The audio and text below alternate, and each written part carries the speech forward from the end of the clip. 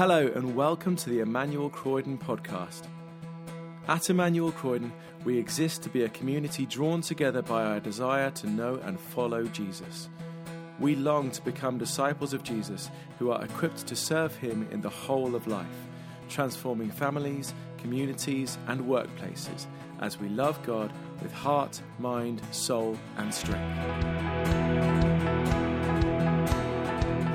We hope you enjoy this week's talk from the morning services. Thank you for joining us today. Grace and peace to you.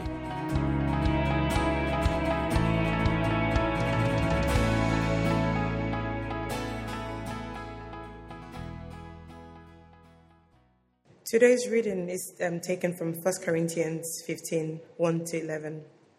Can be found on page 1165. Now, brothers and sisters, I want to remind you of the gospel I preached to you, which you received and on which you have taken your stand. By this gospel you are saved, if you hold firmly to the word I preached to you. Otherwise, you have believed in vain. For what I received I passed on to you as of first importance, that Christ died for our sins according to the Scriptures, that he was buried, that he was raised on the third day according to the Scriptures, and that he appeared to Peter and then to the 12. After that, he appeared to more than 500 of the brothers and sisters at the same time, most of whom are still living, though some have fallen asleep. Then he appeared to James, then to all the apostles, and last of all, he appeared to me also, as to one abnormally born. For I am the least of the apostles, and I do not even deserve to be called an apostle, because I persecuted the church of God. But by the grace of God, I am what I am, and his grace to me was not without effect. No, I worked harder than all of them, yet not I, but the grace of God that was with me. Whether then it was I or they, this is what we preach, and this is what you believed. This is the word of the Lord.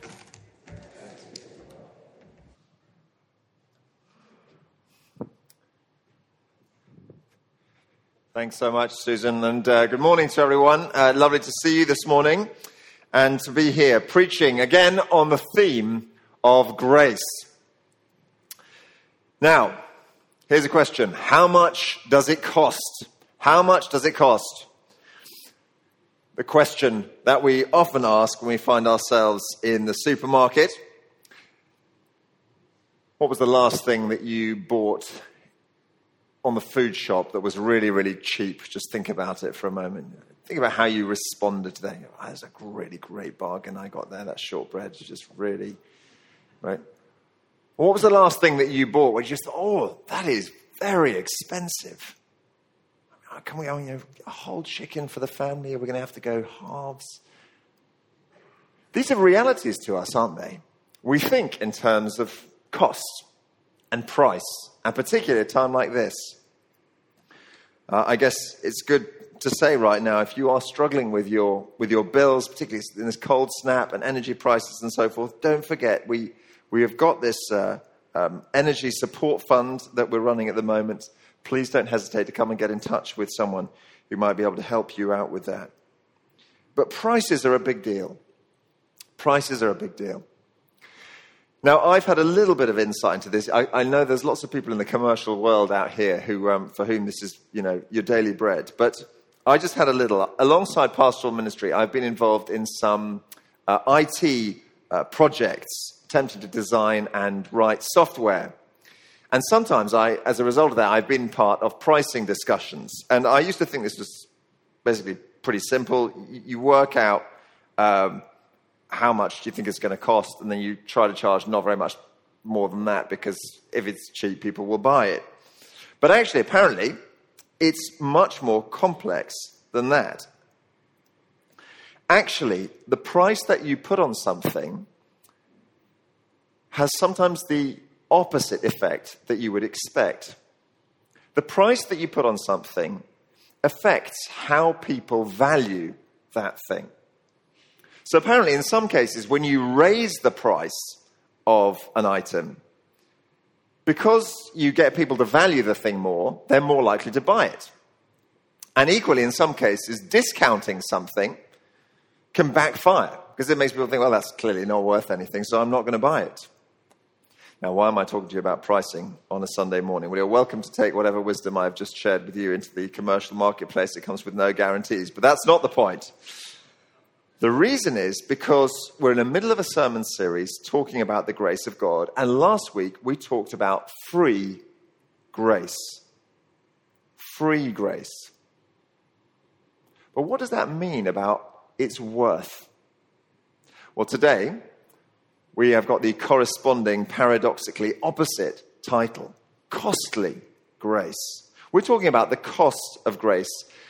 And to see whether those two things can really fit together, you're just going to have to listen a little bit longer. Just to recap so far where we've been. In the first week of this sermon series, we saw how grace is God's undeserved favor towards us. It's what is achieved through the death of Jesus Christ on the cross. And we access that grace by putting our faith in him. Then, in the second of our series last week, do go back on YouTube if you missed it, or on the podcast. We talked about how that grace, that favor is free. God's favor to us is not something that we earn from him. It's not a result of our religious works. It's a gift. It's free grace. Now, for many people, that will be quite unbelievable. They just can't believe God's kingdom, God's kindness to us could be free. No need to earn it. We just take it in. That's wonderful. But other people have a different response. Perhaps once they grasp it, they kind of, as it were, fall off the other side of the horse. If grace really is free, they begin to wonder, is it actually worth anything? If it's the kind of thing I get just by faith, so through no great achievement of my own, does it really have much value to me? And that's where we need to understand that free grace is also costly grace. We're going to be thinking about that under two headings today. First of all, that grace is costly to God.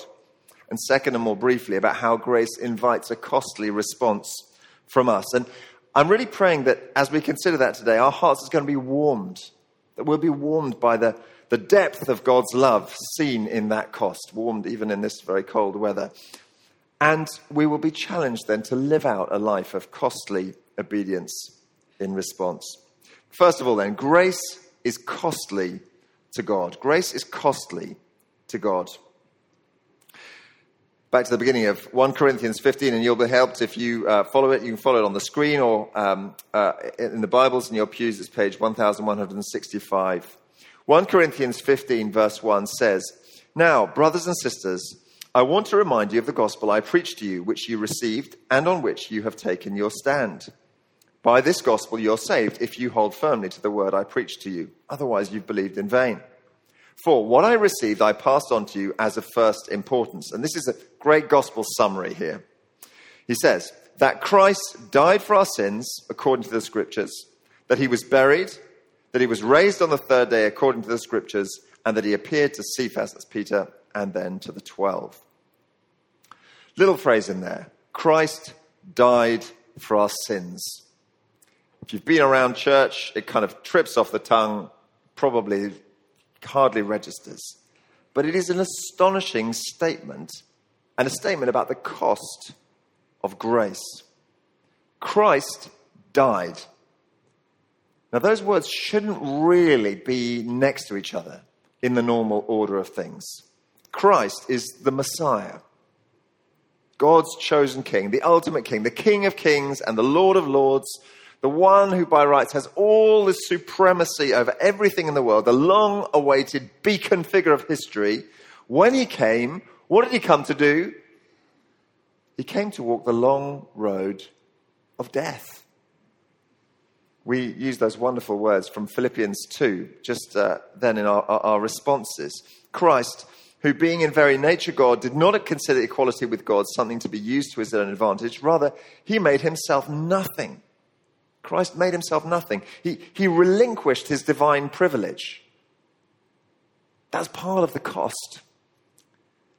And I don't know what you think about that. I mean, some of us, I guess, are quite interested in, Harry's autobiography that's recently been released. And we got particular ideas of what it means to give up your royal status, from international duty to domestic simplicity, or however you want to put it. But this is not what's going on here at all. This is a completely different kind of relinquishing of divine privilege. See how it goes on. It goes on to say, Jesus took the very nature of a servant, being made in human likeness, and being found in appearance as a man, he humbled himself by becoming obedient to death, even death on a cross. There's the cost. From Godhead all the way to crucifixion. Christ died. But it says more than that. It says Christ died for our sins. And he did all of this for our sins. He didn't just suffer a humiliating human end. In the process, he carried through it all our sins. He took on an immense burden, an immense cost there. All that is shameful, all that's corrupt, all our mistakes, all our cowardices, all our failures, all our disobedience to God, all our rejection of him. He took all that, all the bits that are seen, and then the many more unspeakable realities. The ones that happen in private or that occupy the inner world of our minds. The ones we don't even dare mention. The ones we don't even dare to consider are actually happening. He took all of that and bore it in himself. If it's not too troubling an image, imagine a favourite old jacket of yours. By accident, you drop it in a puddle. A really muddy one. And then it gets lobbed in the bin, and then, like a couple of weeks of whatever else goes in there. Christ reaches through the mess of our lives, and he pulls out that jacket of ours, mud-soaked, and he puts it on himself, and then he walks out in full view of the world. That's the cost. 1 Peter 2:24 says it like this. He himself bore our sins in his body on the tree. He bore our sins in his body on the tree. It doesn't just say he bore the nails. He bore our sins in his body on the tree, that we might die to sin and live for righteousness. So what he did on the cross dealt with all of the punishment that sin entailed. That was completely exhausted, completely spent on Christ. And all of that means, by his wounds, you and I have been healed. He did all that to make us whole. There's something of the picture of the cost. Now, what did this feel like for God? Well, here we sort of tread on hallowed ground, and we don't really fully understand. But there's a moment in the biblical record that gives us an insight. And it's that moment when Jesus cries out on the cross. And he says, my God, why have you forsaken me? So here we have God the Son speaking to God the Father about the experience of the great mission of salvation that they are united in joining. And even at the center of the relationship between father and son, there is some kind of pain, distinction, separation. The cross was costly. Grace has a real cost. And in fact, God himself has borne it. Now, why do we tell this story as Christians? You might even be thinking this morning, this is a bit sort of agonizing and hard. But why are you telling this? Do we tell this story to burden ourselves all over again with guilt? No. Christ died to take our guilt and not to add to it. So we definitely don't want to do that. Rather, we tell the story because we want to fathom the costs of God's grace. You know what they used to do? Oh, you shouldn't necessarily. When they wanted to know how deep the sea was, you let down your sort of piece of string with your lead to see how. This is what we do as Christians. The ocean is the ocean of God's grace, and we let down the kind of little string with the lead of our understanding into the ocean of God's grace to try to get what is it like? How deep is this thing? And as we do so, we we begin to understand something of the cost and the measure of God's love. And it shows us how immensely precious we are to him. It shows us that the contours of God's great love letter to his lost world, they look like the cross. Our human instinct for broken relationships is often to discard them, isn't it? We're like, oh, that's sort of gone sour, let's move on. But God wouldn't do that. He would pay the cost himself because he loves us so much. So in that sense, grace is costly to God. Grace is costly to God. Now, just before we go on, perhaps I can ask you whether you have experienced that for yourself, whether you have a sense of that cost, whether you feel like you are the recipient of something really precious and hard-won. I'd like you to put yourself into a slightly extended illustration here, and you're going to have to humor me for a moment. Hopefully it's going to work. Okay, I would like you to imagine the grace of God as a beautiful jewel set in a band or a necklace or a pair of earrings or something else that you would appreciate and value. Perhaps for you, the grace of God is in the shop window. Okay, something you've passed by on your way about other seemingly more pressing business. You've seen other people point to this jewel over here and they make a big fuss of it. And, you know, it's kind of caught your eye every now and again. But frankly, you're often not really thinking about it at all. Perhaps for you, at this phase in your life, it's time to just stop for a little longer and look at it. Stop in front of the shop window, if you like. Come to the last of our Hope Explored sessions this Tuesday. Find a Christian friend, perhaps the person who brought you today. Ask them, what do you think is so precious about this grace you speak of? Perhaps, though, you've actually seen the grace of God in the window. In fact, you regularly walk past it and you stop and you have a look at it. But you never go in.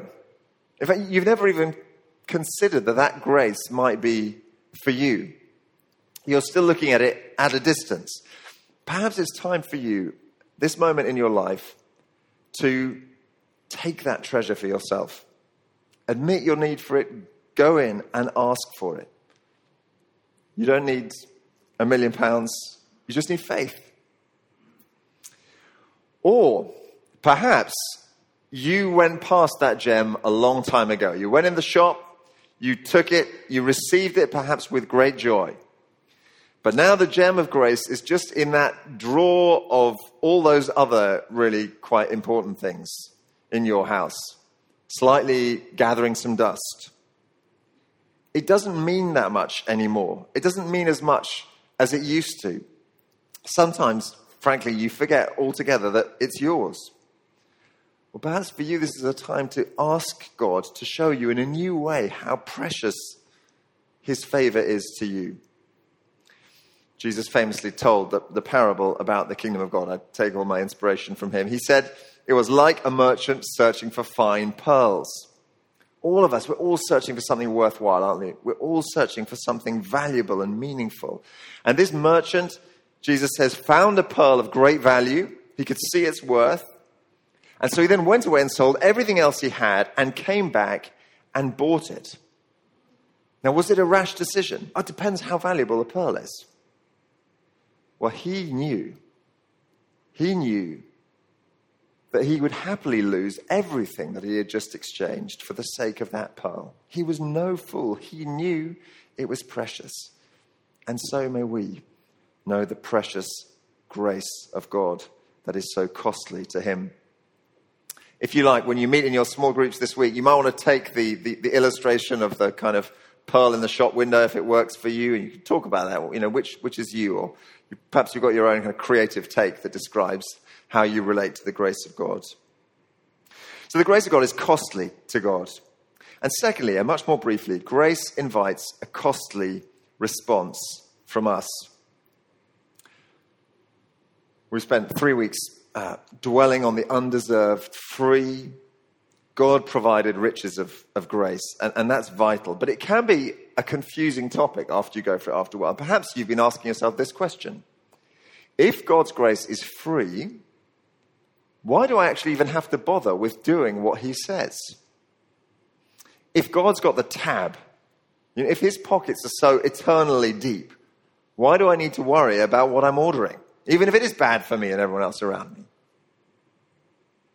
Now, that's a good question. And actually, the scriptures pick it up. If you're asking that question, you've definitely got half of the way there to really understanding grace. But the Apostle Paul says it's actually the other way around if you really grasp grace. Instead of thinking, now I've got an excuse to do whatever I like because it doesn't matter, it actually changes your life completely. Verse 9 of 1 Corinthians 15. He said, I am the least of the apostles, and I do not even deserve to be called an apostle because I persecuted the church of God. What he's saying is, he's saying, I, Paul, I was a recipient of grace. It was a trophy of grace, actually. You may know the story. When the early church was getting started, Paul tried to shut it down. And in fact, he famously stood by whilst they stoned Stephen, one of the early leaders of the church. And now Paul is part of the church. He's like proof that grace is free.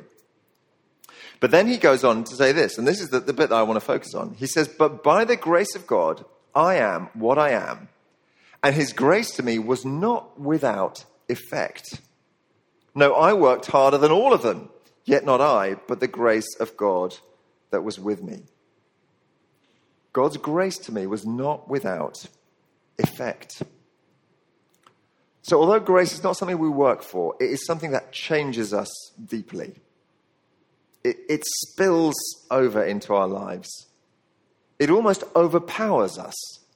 I wonder whether you know anyone like that in your life. Christian is just absolutely on fire with the grace of God, and every part of their life is changed with zeal and commitment and love for God and those around them.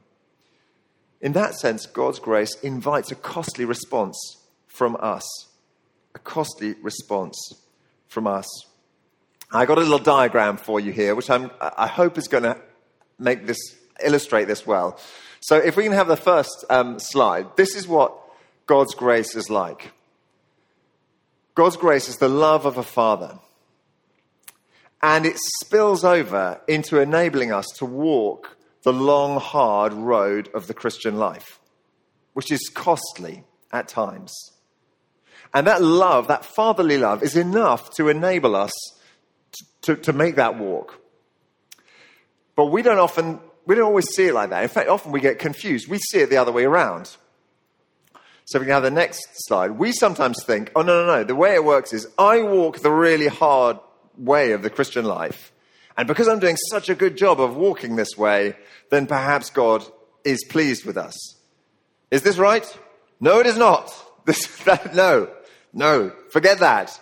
Definitely not. If that's where you are, you're laboring under a misunderstanding of the Christian faith. It's like this, where we started. God's love, God's tenderness and compassion for us, his grace, is the thing that drives everything in the Christian life. Thank you so much, Esther. So that's what it means to really grasp the connection between God's grace and our works. And I really want you not to hear this in the wrong way. You may have been sightseeing. I don't know whether you like to go around museums or ancient buildings. They have a very interesting illustration of this. You get to the front door, you fumble around for your wallet, and then suddenly you see the sign that says, oh, it's free, entry's free. And so you go in and think, oh, that's great, brilliant. I'll really enjoy myself. And you go around, you get to the end, and then you see the gift shop. And you see the sign saying, it costs £40 per half minute to heat this building. And, the Arts Council of Great Britain has paid for half of it. You're presumably not going to fail to pay your half either, are you? And so you kind of walk out realizing it wasn't really free. Christianity is not like that. It's not like we say it's free at the beginning, but then later on we're like, yeah, but definitely put your hand in your pocket because you have to. It's not like that. Grace overflows. You can't help but want to pay the cost of the Christian life when you know the cost that Christ has paid for you. And so as we wrap up this morning, I just want to ask you really, In the terms of that verse, Paul said, his grace to me was not without effect. What is the effect that the grace of God is having in your life? What's the cost that you find yourself moved towards because God's grace is real to you? Perhaps, again, that's something that you can share with a friend or chat through in your small groups as you meet this week. Let's pray.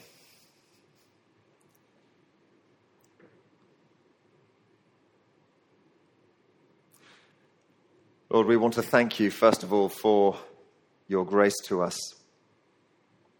We want to declare, for as much as we understand, that it is precious, that it is worth so much, that it cost you, and therefore that we value it. We pray that you would help us to fathom it, to let down the plumb line of our own understanding and our own hearts, and search out the amazing, the limitless extent, the costly extent of your grace for us. And then, knowing that grace, we pray that your grace would not be without effect in our lives. We pray that we would be able to say that we work hard for you, but not us, not I, but the grace of God that is within us. So, Lord, would your grace come alive in our lives and animate us to do your will. Your costly grace lead to a costly response from us. We pray this in Jesus' name. Amen. Thanks for listening to the Emmanuel Croydon podcast. For more information about our church and everything we have going on, visit our website, emmanuelcroydon.org.uk. You can also follow us on Facebook, Twitter and Instagram to see and hear what's going on in the life of our church.